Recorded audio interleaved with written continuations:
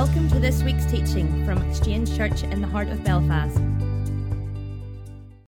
I nearly wasn't here this morning.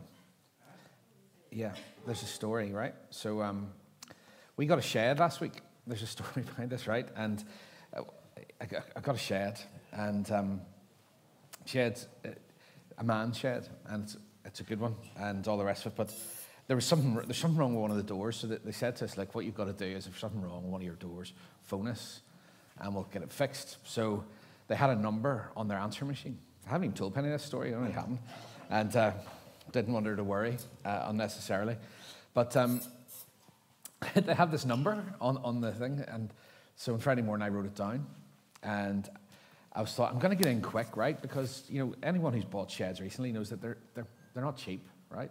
I thought, this thing's not right. And it's all scratched on one of the doors. And I want it fixed. And anyway, I phoned this number about 14 times, you know, because I thought they must be busy. It was a sales line, you know, in the showroom. So I kept just not picking up. It's obviously very busy. So I kept doing this, right? Anyway, by lunchtime, nobody answered. I thought, flip me. I know it was busy when we were in, but goodness, really busy. So anyway, at about lunchtime, I got this call back. Hello. And I was like, hello, you are phoning me. This deep Scottish, menacing accent. And I was like, I went, oh, that's great. You must be really busy today, are you? And he went, well, actually. I said, well, thanks finally for phoning me back. And he said, that's all right. How can I help you? I said, what do you mean? How can I? Listen, see this shed, right? He said, what shed? I said, my shed. It has a scratched door. And I said, so, he said, what would you like me to do about that? I'm just off night shift. And I went, what do you, I said, you must be very busy if you're having to work all night. He said, well, I am a police officer. And I went,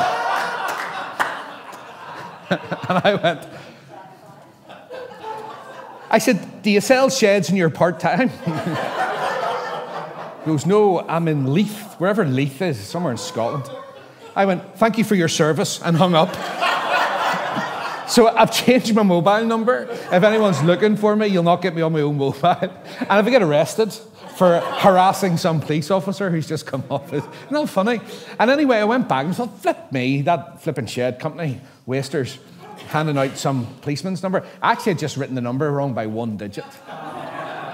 But see the frustration I felt, all the frustration I had all of flipping Friday morning, hitting redial. He's not answering. He's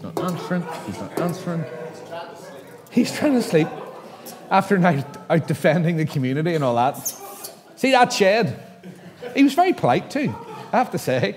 He might not be a bad man to be arrested by. He probably did it very politely. But it made me think that there's just sometimes we get things just slightly off, but the repercussions can be quite big. See what it did there? Preacher's dream. Boom, that's what it is. All right? That's a great thing when you speak, right? Is that things just happen in life, and the key is just to capitalize on them. And because there's a lesson in everything.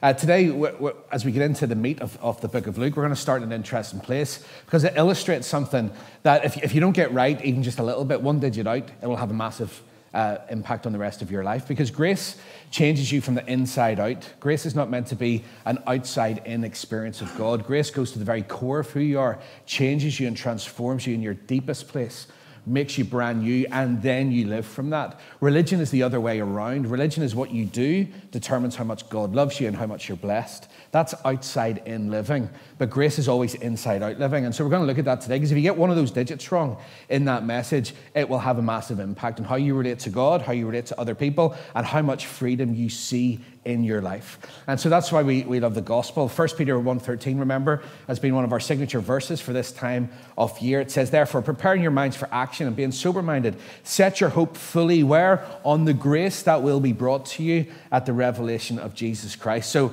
set your hope. Whatever you're putting your hope in your life today, tomorrow morning when you start off your week and you start to head into the week that you have, what are you putting your hope in? What are you relying on, and what are you giving yourself to? Because you need to be careful, because there are lots of false gods today in the world that will promise you everything, will take everything from you and deliver very little in return of any lasting value. And that's why the Lord encourages us here to go set your hope where? Fully on grace.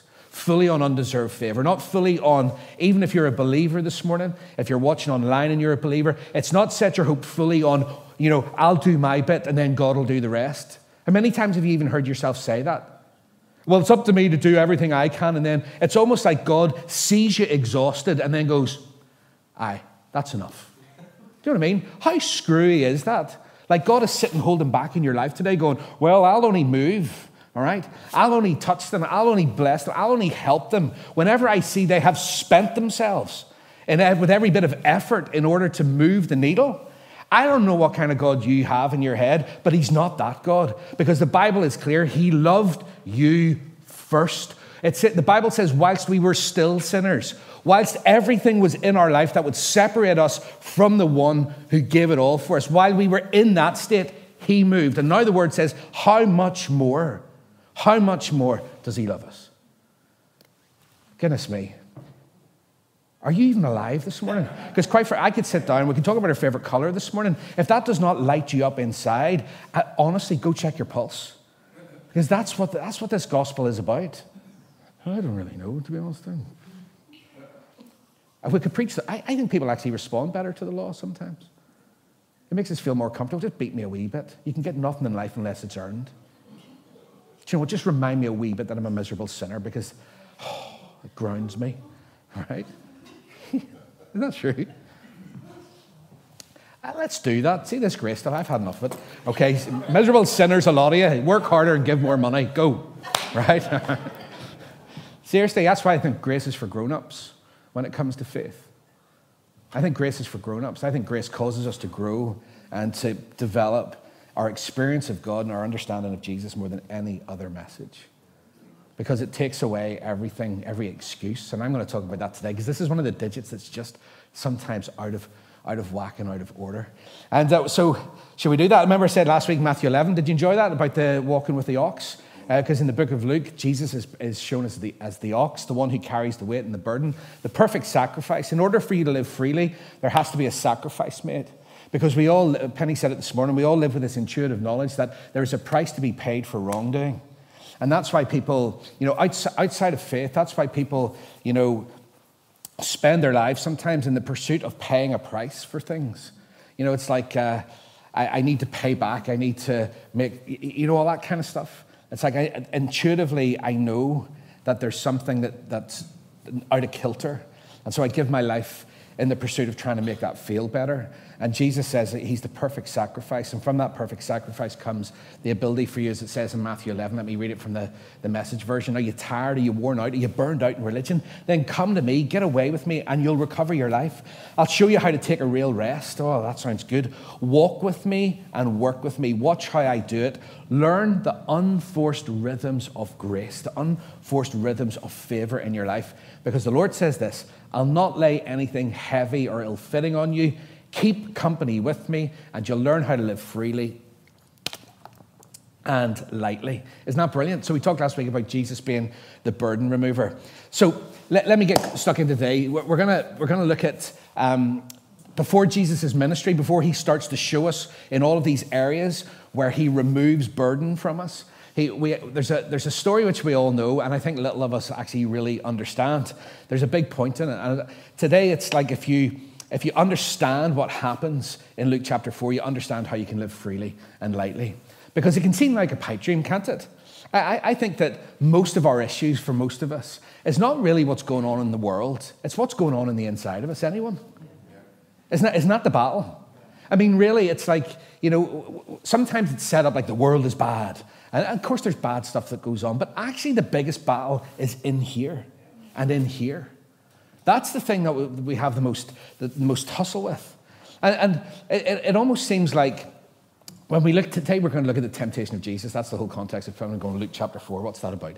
It's about the temptation of Jesus. And it's funny because I was brought up, even in a charismatic church, right? Like life almost being like one big do not touch button.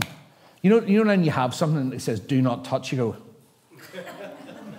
going to touch that. Or you have, like in my house, right? Like chocolatey type things, right? And you say to yourself, don't eat those. Fatso, don't eat them. Walk past them.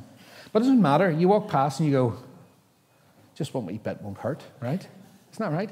It's like as soon as you know you're not allowed to do it, you want to do it. That's the law, actually. That's what happens when the law comes. And it seems like life can be like that. Now, I think I'm getting slightly better as I'm older, but, not that much. I mean, religion hasn't helped, has it? Religion has made us feel really condemned, like condemned Christians in the hands of an angry God, as Ray says. It's never great. That feeling of never making the grade and never being better. So what do? Well, we have to look to Jesus. That's what we talk about in the Gospel of Grace. And when there's a revelation of Jesus and who he says we are and what he's done, then there's fruit comes in our lives. And so I want to show you that, because what happens is even people in grace think that this is a pipe dream at times because my experience says something else. But before Jesus did anything, the first thing that happened, he was empowered by the Holy Spirit. So if you're not planning on coming on Wednesday night, think again, prioritize the presence of Jesus and the empowerment of the Holy Spirit in your life, and we'll see you on Wednesday at 7:30 when we learn to grow and walk in that as a community. But what happens then is the Lord takes, he's taken out into the wilderness, right? And it's, we've heard this since we were kids, right? But it's profoundly good news, because there is something fundamental that happens here that we can walk in every single day. And there's a big mistake that we all make that I want to pull out when we start to read the story. So ask yourself the question, what is Jesus trying to show me this morning as I listen here? What has this all got to do with me, and how does it lead me into grace? Well, let's read what actually happens. Luke 4, verses 1 to 12. And Jesus, now full of the Holy Spirit, it says, returned from the Jordan and was led by the Spirit in the wilderness for 40 days, being tempted by the devil. And he ate nothing during those days. And when they were ended, he was hungry. The devil said to him, if you are the Son of God, command this stone to become bread. And he answered him, it is written, man shall not live by bread alone. And the devil took him up and showed him all the kingdoms of the world in a moment of time, and said to him, to you I'll give all of this authority for their glory, for it has been delivered to me, and I give it to whom I will. If you then will worship me, it will all be yours. And Jesus answered him, it is written, you shall worship the Lord your God, and him only will you serve. And he took him to Jerusalem and set him on the pinnacle of the temple and said to him, if you're the Son of God, throw yourself down from here. Do you notice that every time the enemy comes to you, it starts with an if? Every single time. Be wise to what the enemy tries to do in your life. He sows doubt about the goodness of God every single time. He doesn't need to attack your family. He doesn't in that sense, because he's powerless that way, right? The battle is in your mind and for your heart. And the constant repetition of the enemy in your life is, if God is good, did God really say? And his whole work is to undermine the grace and the goodness of God in your life. Do you get that? Stop worrying about, because what the Lord says is this: everything that you need, everything that's been, everything that you long for, protection and safety and health, is already yours because of the work of Jesus. And so we have to take bold faith and bold courage to walk into those promises and to possess that which grace has provided. And what does the enemy do? He comes alongside going, don't trust, don't believe. If God said that, your life wouldn't look like this. Take it back into your own hands. Did God really say that he would provide for you? Did God really say that he loved you even when you screw it up? Did God really say? Did he? It's just this constant accusation. That's why he's called the accuser. Accuses us before God and accuses God before us. And so we need to be wise, because we see a pattern here, okay? And essentially what he'll do, he'll always just undermine who you are and who God is. That's the bottom line. Once you get wise to that as the enemy, then you don't need, you actually don't really need anything else other than a big revelation of Jesus in that way. Does that make sense?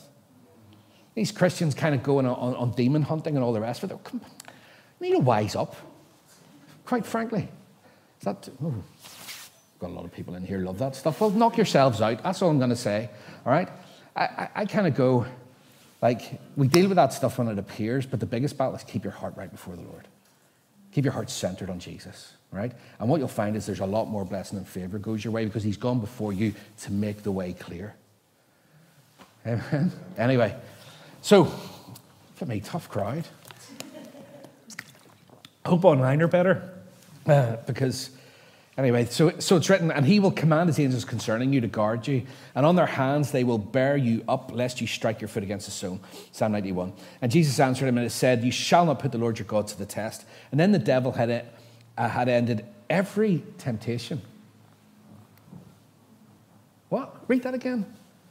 And when the devil had ended every temptation, he departed from him. Every temptation was dealt with right there. And then the devil departed. Well, hold on, he only did 3 things. What about this? And what about that? And what about the other? What about your vices that nobody else knows about? What about all this other stuff? The word actually says the devil tempted him in every way and then left. Now, this is good news, and this is why grace is fantastic for you today. So let's quickly look at the context. All right? Context is interesting.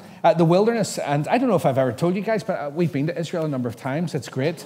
Did I ever mention that? I think we should probably do like a wee slideshow one night, you know. It's not the worst ever. And people go, do you want to see my holiday photo? No, I really don't. Oh, that's lovely. And then, you know, all the rest of it. But the wilderness is actually, in Hebrew, it's called devastation. You might not have known that. It's actually a very frightening place, and it's an area where this all takes place.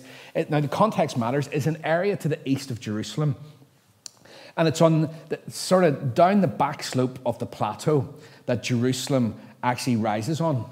So it takes out, happens just outside Jerusalem in this place. Now, it's nothing but, you know, we did actually go there, and there's nothing but barrenness and rocks and jagged cliffs, and it was very dangerous in those days. It wasn't like a nice place to be, and that's why in the Old Testament in Hebrew it's called Jeshimon, meaning the place of devastation, because you'd look at it and go, flip me, that's devastating out there.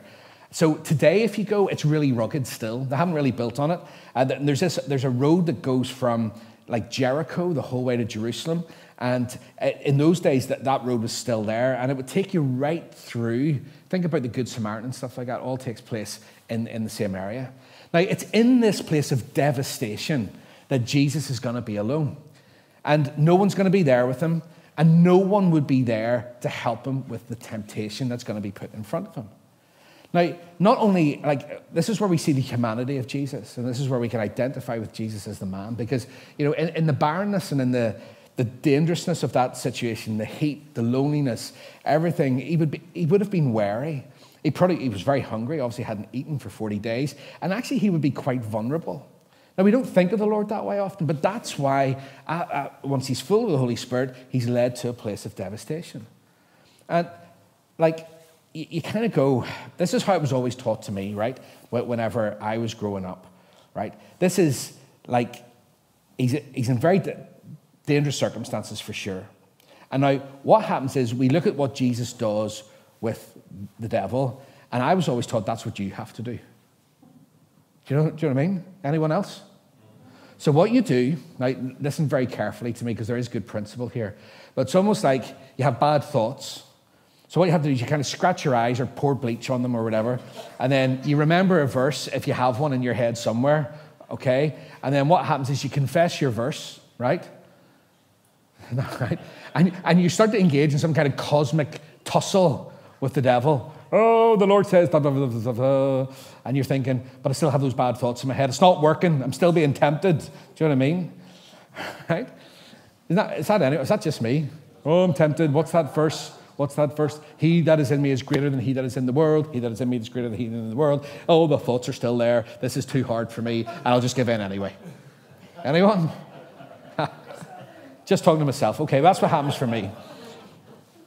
So what happens is we kind of, here's the danger with the Bible at times. Now listen to me, particularly when we look at, sometimes the way these things are preached, particularly with a law type view. Because often the temptations are preached as though they are kind of moral examples for us to follow.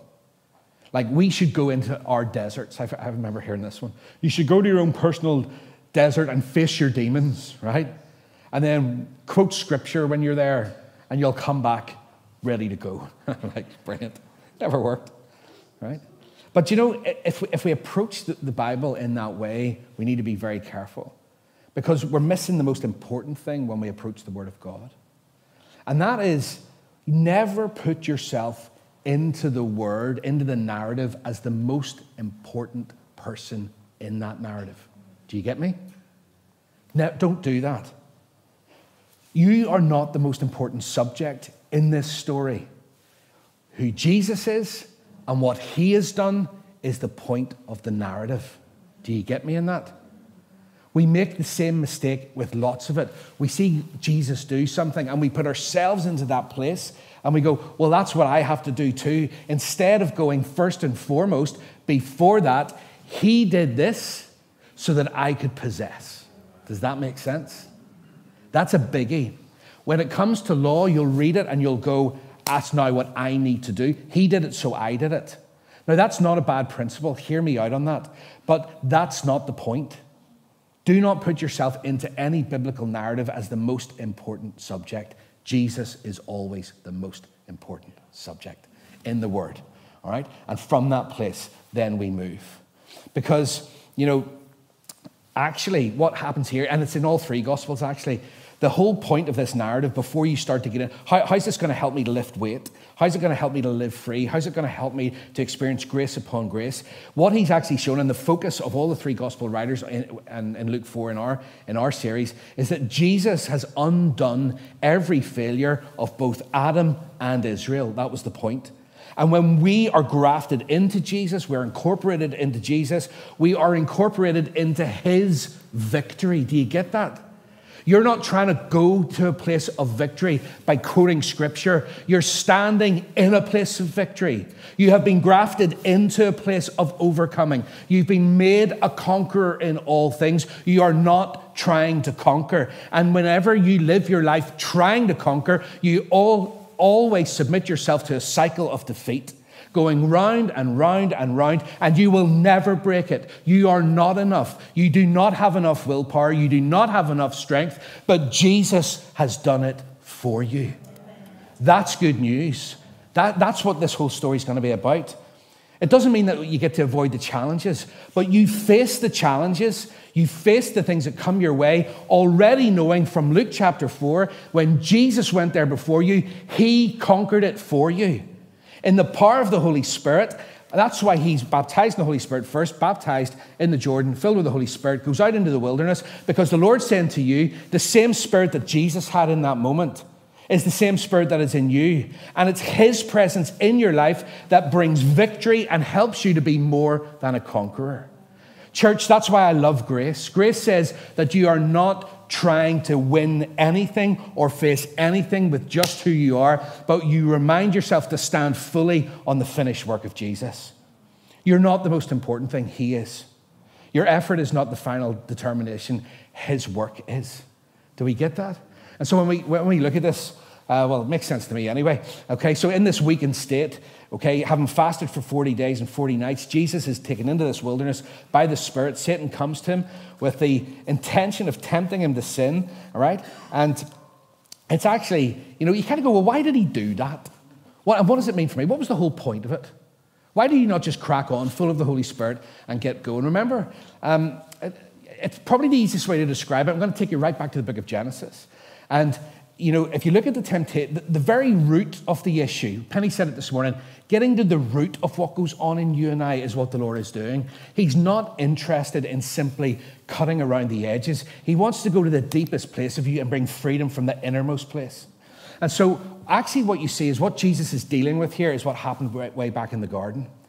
Because if we compare this temptation, right, to the temptation that Satan placed before Eve in the Garden of Eden, you'll see it, okay? Because what he does is he appeals to worldly desire and fleshly need. Now remember, this whole series is about lifting burdens off. It's about living freely. And what happens here is we're going to see that there are desires and there are needs that we have, and it's okay to have them. But how we're going to get those met is the big issue. Because in Genesis 3, you read of Satan come to Eve and tempting her with the fruit of the forbidden tree. So what does Eve do? Faced with temptation, she gives herself to three things, right? You're starting to see the pattern. Three things that Jesus deals with in the wilderness, three things that are the root of the issue. And they're defined in 1 John 2. The first one, for all that is in this world, the lust of the flesh, the lust of the eyes, and the pride of life is not of the Father, but it's of the world.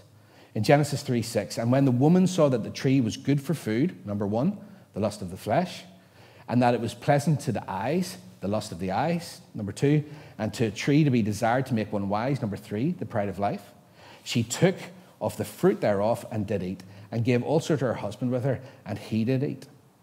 So do you know what's really interesting here?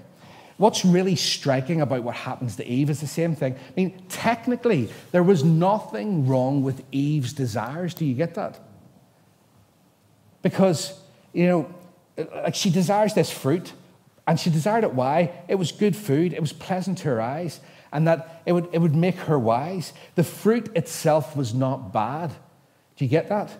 We tend to think that sometimes, like when we look at this, oh, Eve, actually, there was technically nothing wrong with her desire. Do you know what the point was? The point was there was something in her, and this is the root of our issue.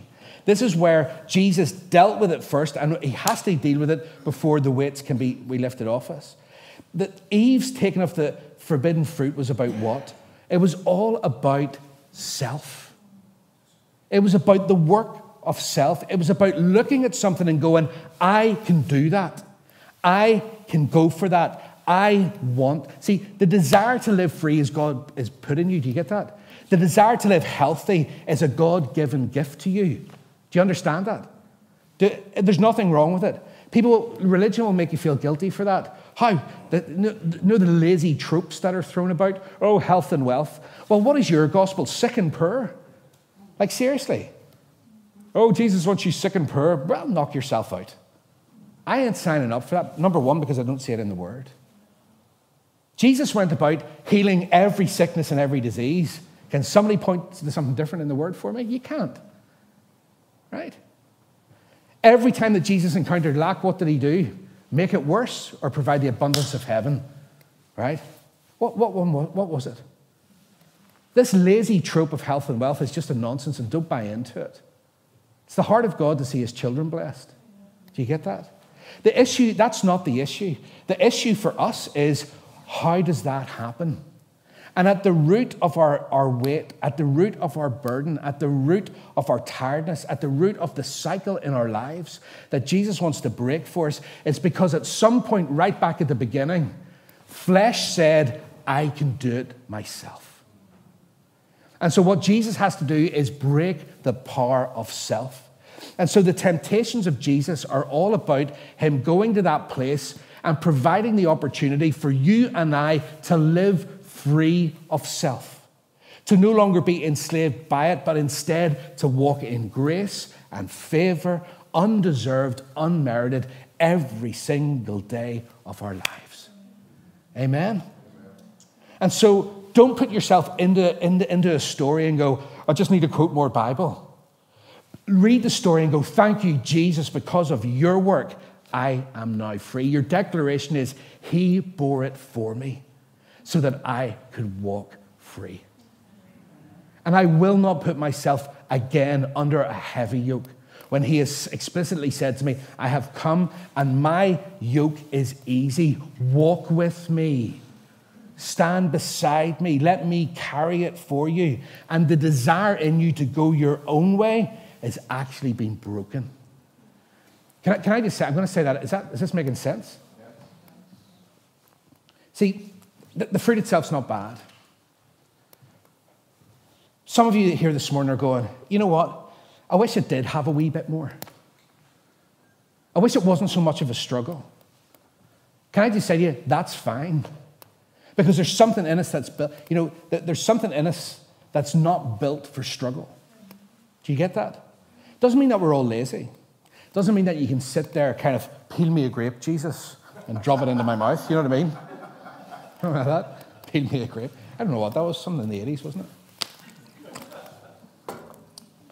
As I lie here and scratch myself, right? Remember, grace sets you free from laziness. But what it does do is it removes the burden of the outcome. And so there's nothing wrong. If you're sitting here this morning going, sometimes I feel guilty that there's a desire in me, that my life might look different. Because the Lord gives and he takes away, brother. Have you ever been, the Lord gives and he takes away? Don't get your hopes up. That desire in itself is wrong. Most of the time it's not. Most of the time it's not. Now, there can be selfishness attributed to it. We understand that. But if you want to be fit and well and healthy and blessed and provided for, you and your family, that is a God-given thing that has been put deep inside of you. But he says, listen, don't try to make it happen yourself. Because that was the root of the issue. The pride in a man or a woman's heart is, I can act independently of God. All of that stuff there is within my reach to do. And Jesus says, no, it's not. Let me break the power of that for you so that you can live in grace upon grace, unmerited favor. You know, I had a call this week. I was talking to GT about it. And it was something to do with a work thing in our business. And I can't give any detail, but it was a conversation with people that I don't really know, but they're all in business. And I was introduced to them because they wanted our help with something. And the whole it's about getting quite a lot of business in, right? And I sat for an hour. I'd been pretty busy all week. I sat for an hour in this conversation. And I just found myself getting heavier and heavier as I listened to it. Do you know what I mean? Like, this is a nightmare.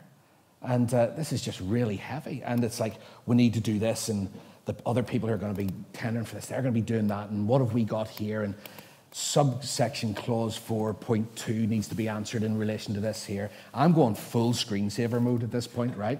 Going, actually, Jesus, come back now. You know, praying for the rapture. After an hour and 15 minutes, I just felt exhausted, right? And I shift a lot of work in my world, right?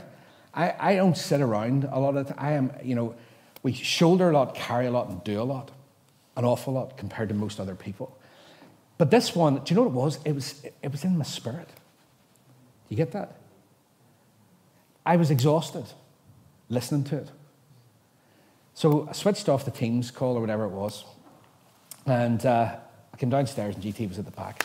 And the Lord just spoke to me straight away and said, that's all the world has. For me, I had this moment because we have lived blessed in our business. Just seeing the goodness of God pouring in, right? And the Lord went, you see, when you don't have grace, that's what it feels like. It was a moment for me this week to remind me, don't do it yourself, because you will be exhausted. And you know what the thing is? It's exhaustion with no guarantee of the outcome. We will knock ourselves in, spend an inordinate amount of money to just get this thing put together in the hope that the 15 other businesses aren't better than us. I'm going to spend my time, my money, my effort, my attention, my energy, and my affection, and there's no guarantee that there's going to be anything worth anything at the end of it. And the Lord said to me, what way do you want to live? Make a choice. And so my choice is I'm not going to be involved in it. And that's really went, I don't care how much money it is. I'm not doing that. I just was opening the door to that for the next 5 years of my life. Am I crazy? And so the Lord spoke really clearly. There's a big amount of money, right? What's it worth? It's not worth that, Lord. Do you want to live freely and lightly? This is all the stuff that was going on in my head. And I went, yes, Lord, I want to live freely and lightly. Let it go. Because you know what? I'll put into your hand exactly what you need to live freely and lightly and to walk blessed. Do not do what the world does and buy into what the world does when the Lord said you can live freely and lightly, and let me be your provider. You get it? It's flipping exhausting. And that's the root of our problem. So the temptations of Jesus are for us today. I need to go quick. I'll go very quick, actually. Right? It's not about the things are bad, right? Because these things in your life, the Lord wants to see you blessed. But I'll tell you this, he doesn't want you to kill yourself in the pursuit of living blessed. He wants your life and how you live to be a response to the blessing that he is pouring into you. I think the people of God, and I think as a church, we're called to model something. And that is how we steward the goodness of God, how we manage the goodness of God as he pours it in. And a testimony to the world who are tired and exhausted, frankly. One of the things I get to do in my business is talk to businesses about some of the trends that are going on within them. And so one of the things about lockdown and pandemic, it's really interesting, is people are working harder, you know, with hybrid working and all this kind of stuff. You know what that means? People work longer hours. It means that on the surface of it, They're more productive because they work longer because they don't need to commute. So you put your computer on a wee bit earlier in the morning, you work later into the night. You feel guilty because other people have still got their stuff on, so I should be doing. And so if you look at it on the top level, it looks pretty good. But underneath it, it's masking some really, really desperate trends that are appearing. Exhaustion, overwork, stress, all on a massive increase, right? And it's not me saying that. It's companies like Microsoft and Facebook who track all this stuff going, hey, people are working harder, but you know what? There's a massive cost coming our way. We're going to have to pay the piper soon because people can't work like this. It's crazy. And so they're resigning and doing all sorts of stuff, going to live up mountains and on hills and knitting their own jumpers and all kind of crazy stuff just to kind of escape. You know, people do that, hug trees and knit their own underpants. You know, it's like, whatever it is. You know what I mean? just to get free, living in the Outer Hebrides. And I think this is such a brilliant message for us to have as a church. So let me just tell you quickly what Jesus has done for you. In the wilderness, you see the enemy coming to Jesus to going the same way. If I can get him to do what I got them to do in the first Adam, you know, Jesus described the second Adam, let's just have history repeat itself, and Jesus broke the cycle for you to give you the power to live free. So what happens is the lust of the flesh, turn these rocks into bread, right? That was all about bodily need. After 40 days of fasting in a place of devastation, Jesus was hungry and in need of food for physical strength. So what is the enemy come along and go, you need that. You need that to live. You have a need, a bodily need for this stuff, for your provision, right? This is the second one. But to eat the stuff of life, right? And Jesus says, okay, now Jesus could have easily turned the stones into bread. It would have cost him nothing to do it, you know, but he sets it aside because he will not. Why does he set his ability to turn stones into bread? Why does he choose not to live like that? So that we could walk the same way, to break the power of self. The second thing is the lust of the eyes. All these kingdoms of the world will be yours. And that's like actually, let me do Pride of Life first because it makes more sense that way. The Pride of Life is about, cast yourself down, all this stuff. So this is about provision, okay? The devil incorrectly quotes Psalm 91 back at him, but what he's basically saying is prove God's provision in your life, is basically what he's saying when it comes to the pride of life. The last thing is the lust of the eyes. Satan takes him to this exceedingly high place and says all these kingdoms of the world. That must have been pretty cool, this mad vision of what that would have looked like. But what the enemy was actually doing there was saying, look, I'll give you all of this, right? Now, what's really interesting, it was already Jesus's. Do you get that? He wasn't giving him anything. He was suckering him in. Satan tried to tempt Jesus to take what was already his out of God's time. He does it with us every single day. He tries to get you to take, through your own hand and your own effort, that which has already been provided for through grace. Do you get that? And Jesus goes, no, we're not going to do that again. I say, in all of this, all right, in all of this, what we see is, and what happens is, in all of those areas, the Word of God says, in every temptation, the devil tried. So in those three things, what that means for us is that every bit of self for what we need today to live free, right? Every single bit of it was dealt with by Jesus there. It's all encapsulated in those three temptations. Can I just tell you, just to finish here, what that can mean for you this week? I love this message. It says, let me just jump into the book of Romans. It's really, really simple. It's really, really simple. In Romans chapter 6, it says this. Let's go to 6 and 7. Actually, knowing this, that our old man was crucified, that the body of sin might be done away with, that we should no longer be slaves to sin. For he who has died has also been freed from sin. Romans 6:11 says, likewise you also reckon yourselves dead to sin. One of the things that I love about this gospel of grace, this message of grace, that I think if I could really encourage you with, what was happening here was Jesus was going right to the very heart of the issue. He was helping us to see that the very power and the power that was in us and the desire to live independently of God, to live in fear, has been broken in you. And we need to have, that's what it now says in Romans, when we get to Romans 12, therefore now be transformed by what? By the renewing of your mind to what grace has done. What that means for me is this week when I had that call, I had a choice to make. So don't think I live in some kind of la-la fairyland. I had a literal choice to make, to go, that amount of money is a big amount of money for our business, okay? You're talking well into 7 figures over 5 years. That's a big amount of money. Am I tempted by it? Initially I was. Okay? Could we do it? Yeah. We're totally capable of the work. There's no problem that way. But listen to me. There was a moment where this week the Lord said, who are you going to trust? Andrew, who are you going to trust? Everything going on in my head was, but we get super creative, don't we, for our own self-effort. And the Lord just kept speaking to me in that room this week upstairs. But nobody else was around going, who are you going to trust? Do you trust that I can do that in your life? That I can do that in your world? Or are you going to take it on yourself? And he just said, choose. And because I reckon myself dead to the desire to look after myself, grace has set me free to choose him and what he has said.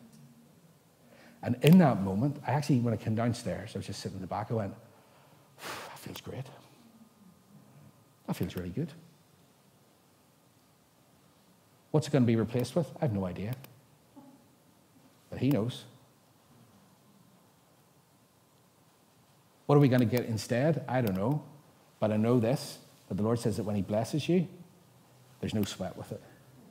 Isn't that right? There's no cost to it. The world says you only increase through cost. The Lord says you increase through my blessing. So that thing on the innermost place, living freely and lightly, I don't know what the Lord has up ahead, but what I do know is it's going to be better than that. Now, the inside of us, let me just give you one last verse to help you with that. It says Titus 2, Titus 2, let's go for that, 11 and 12. The grace of God that brings salvation has appeared to all men, right? Teaching us, showing us, leading us to deny ungodliness and worldly lust, that we should live soberly, righteously, and godly in the present age. Now, whenever you hear ungodliness there, actually what it's talking about is not like you're a bad, rotten person. It's like when we describe falling from grace. You know, falling from grace is not when you make a mistake, it's when you take things back into your own hands. Right? So ungodliness is not all the bad stuff necessarily. Okay, there's a context for that, and you see that in the word. But in this context, is the grace of God has appeared, and ungodliness in this context is teaching us to say no to self, but helps us to live uprightly with his power in us. Church, I just want to encourage you, I'm going to finish here, to go, this is why I look at the sequencing of how the Lord did this. Look at the sequencing. Don't put yourself into the narrative, but look at what he has done. Jesus comes. He is empowered by the Spirit of God, the same Spirit that's available to us. And then he starts from a place where the very desire to take things into our own hands and live according to what we think, what we will do, what we will carry, he's even gone to that. He says, let me break that in you through grace. Consider yourselves what? Dead to that, because that's not who you are anymore in Christ. Now, from this place, walk with me. Remember now, all the stories we're going to look at are, we're going to walk with Jesus. We're going to walk alongside him in this book of Luke and watch him just taking burdens off, right? Taking burdens off left, right, and center, because that's what he does. Amen? You encouraged this morning? So what I'm going to do, we're going to take communion. We're going to get ready. And online, if you're going to take communion as well, can I have that up? What? Yeah. Okay, well, and we're going to stand, actually. If you don't mind, we're going to take communion. Up on your feet.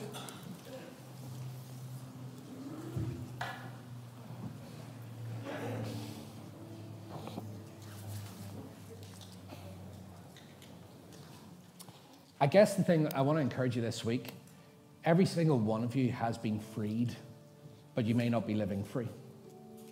And we need to have our emancipation moments in our thinking, where this week, when it feels like the temptation is, remember, the whole thing of the temptation is just live independent of grace.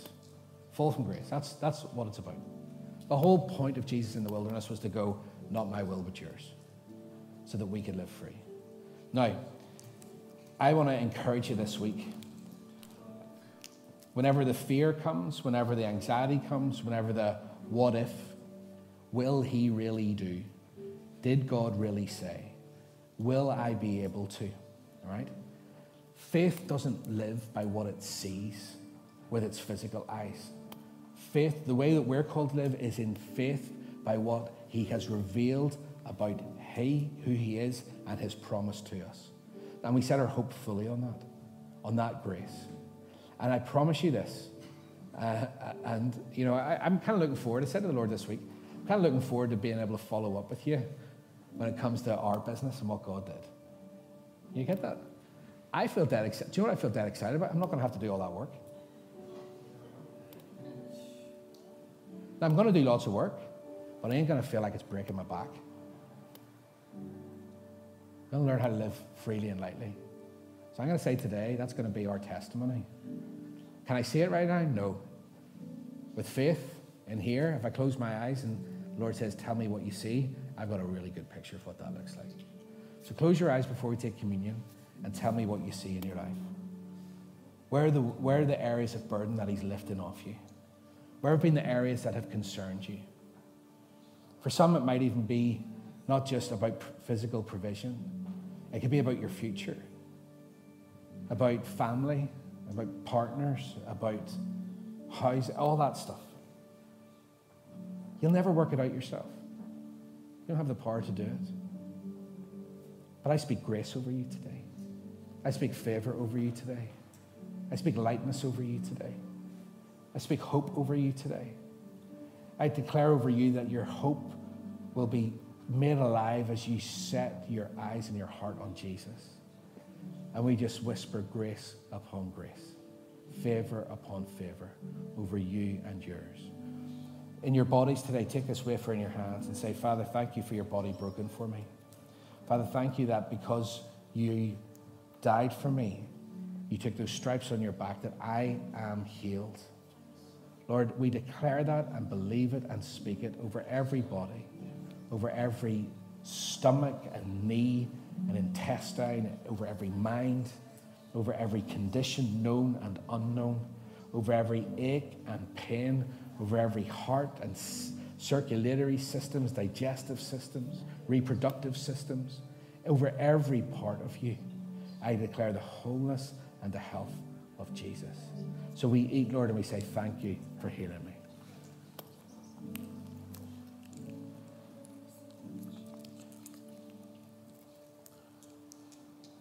And Father, we thank you for your blood. Lord, when we take the cup today, we're reminded, this is why the church got together in the early days, folks. It's for the breaking of bread was one of the primary reasons why they met, because there was power in it and remembering what Jesus has done. And Father, we thank you for your blood poured out for us. We thank you, Father, that today your blood poured out means that we are free from every curse. Every single curse has been broken.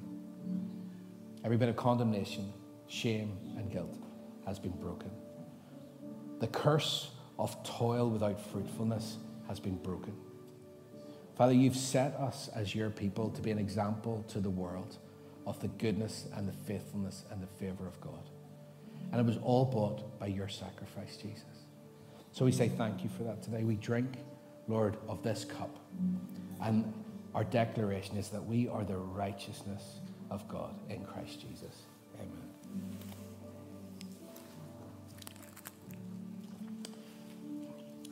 We are going to take our offering, and I think we're happy enough now to actually, people are going to lift the offering every Sunday.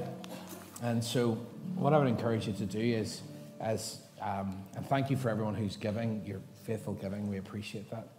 But remember, when it comes to money, it was funny. One of the things that when I was kind of in the initial stages of this project that I talked to you about, which I'm not involved in anymore,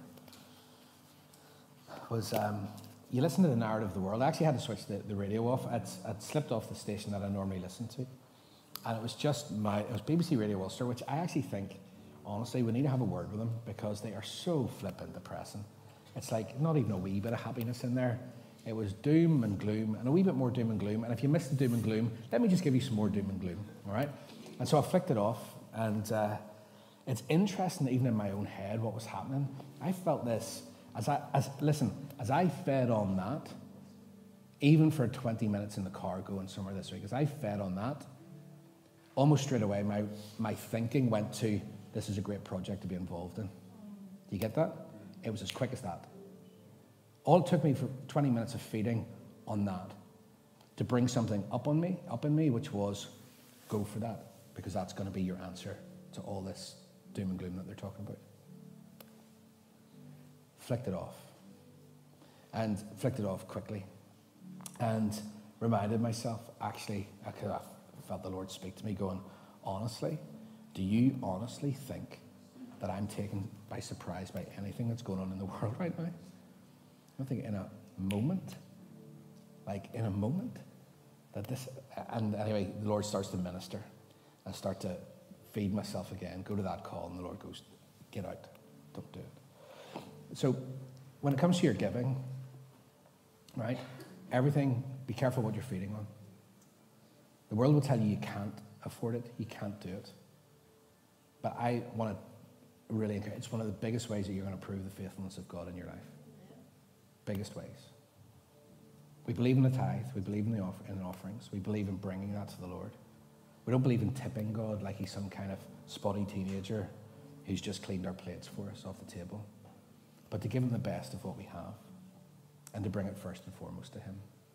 And in that, all you're doing is posturing yourself, putting yourself into a posture where God shows his faithfulness. He will not love you any less if you never give. Do you know that?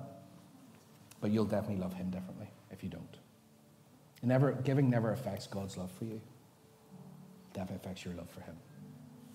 So I'm saying that not to lay it on you, but just to go, what narrative are you buying into?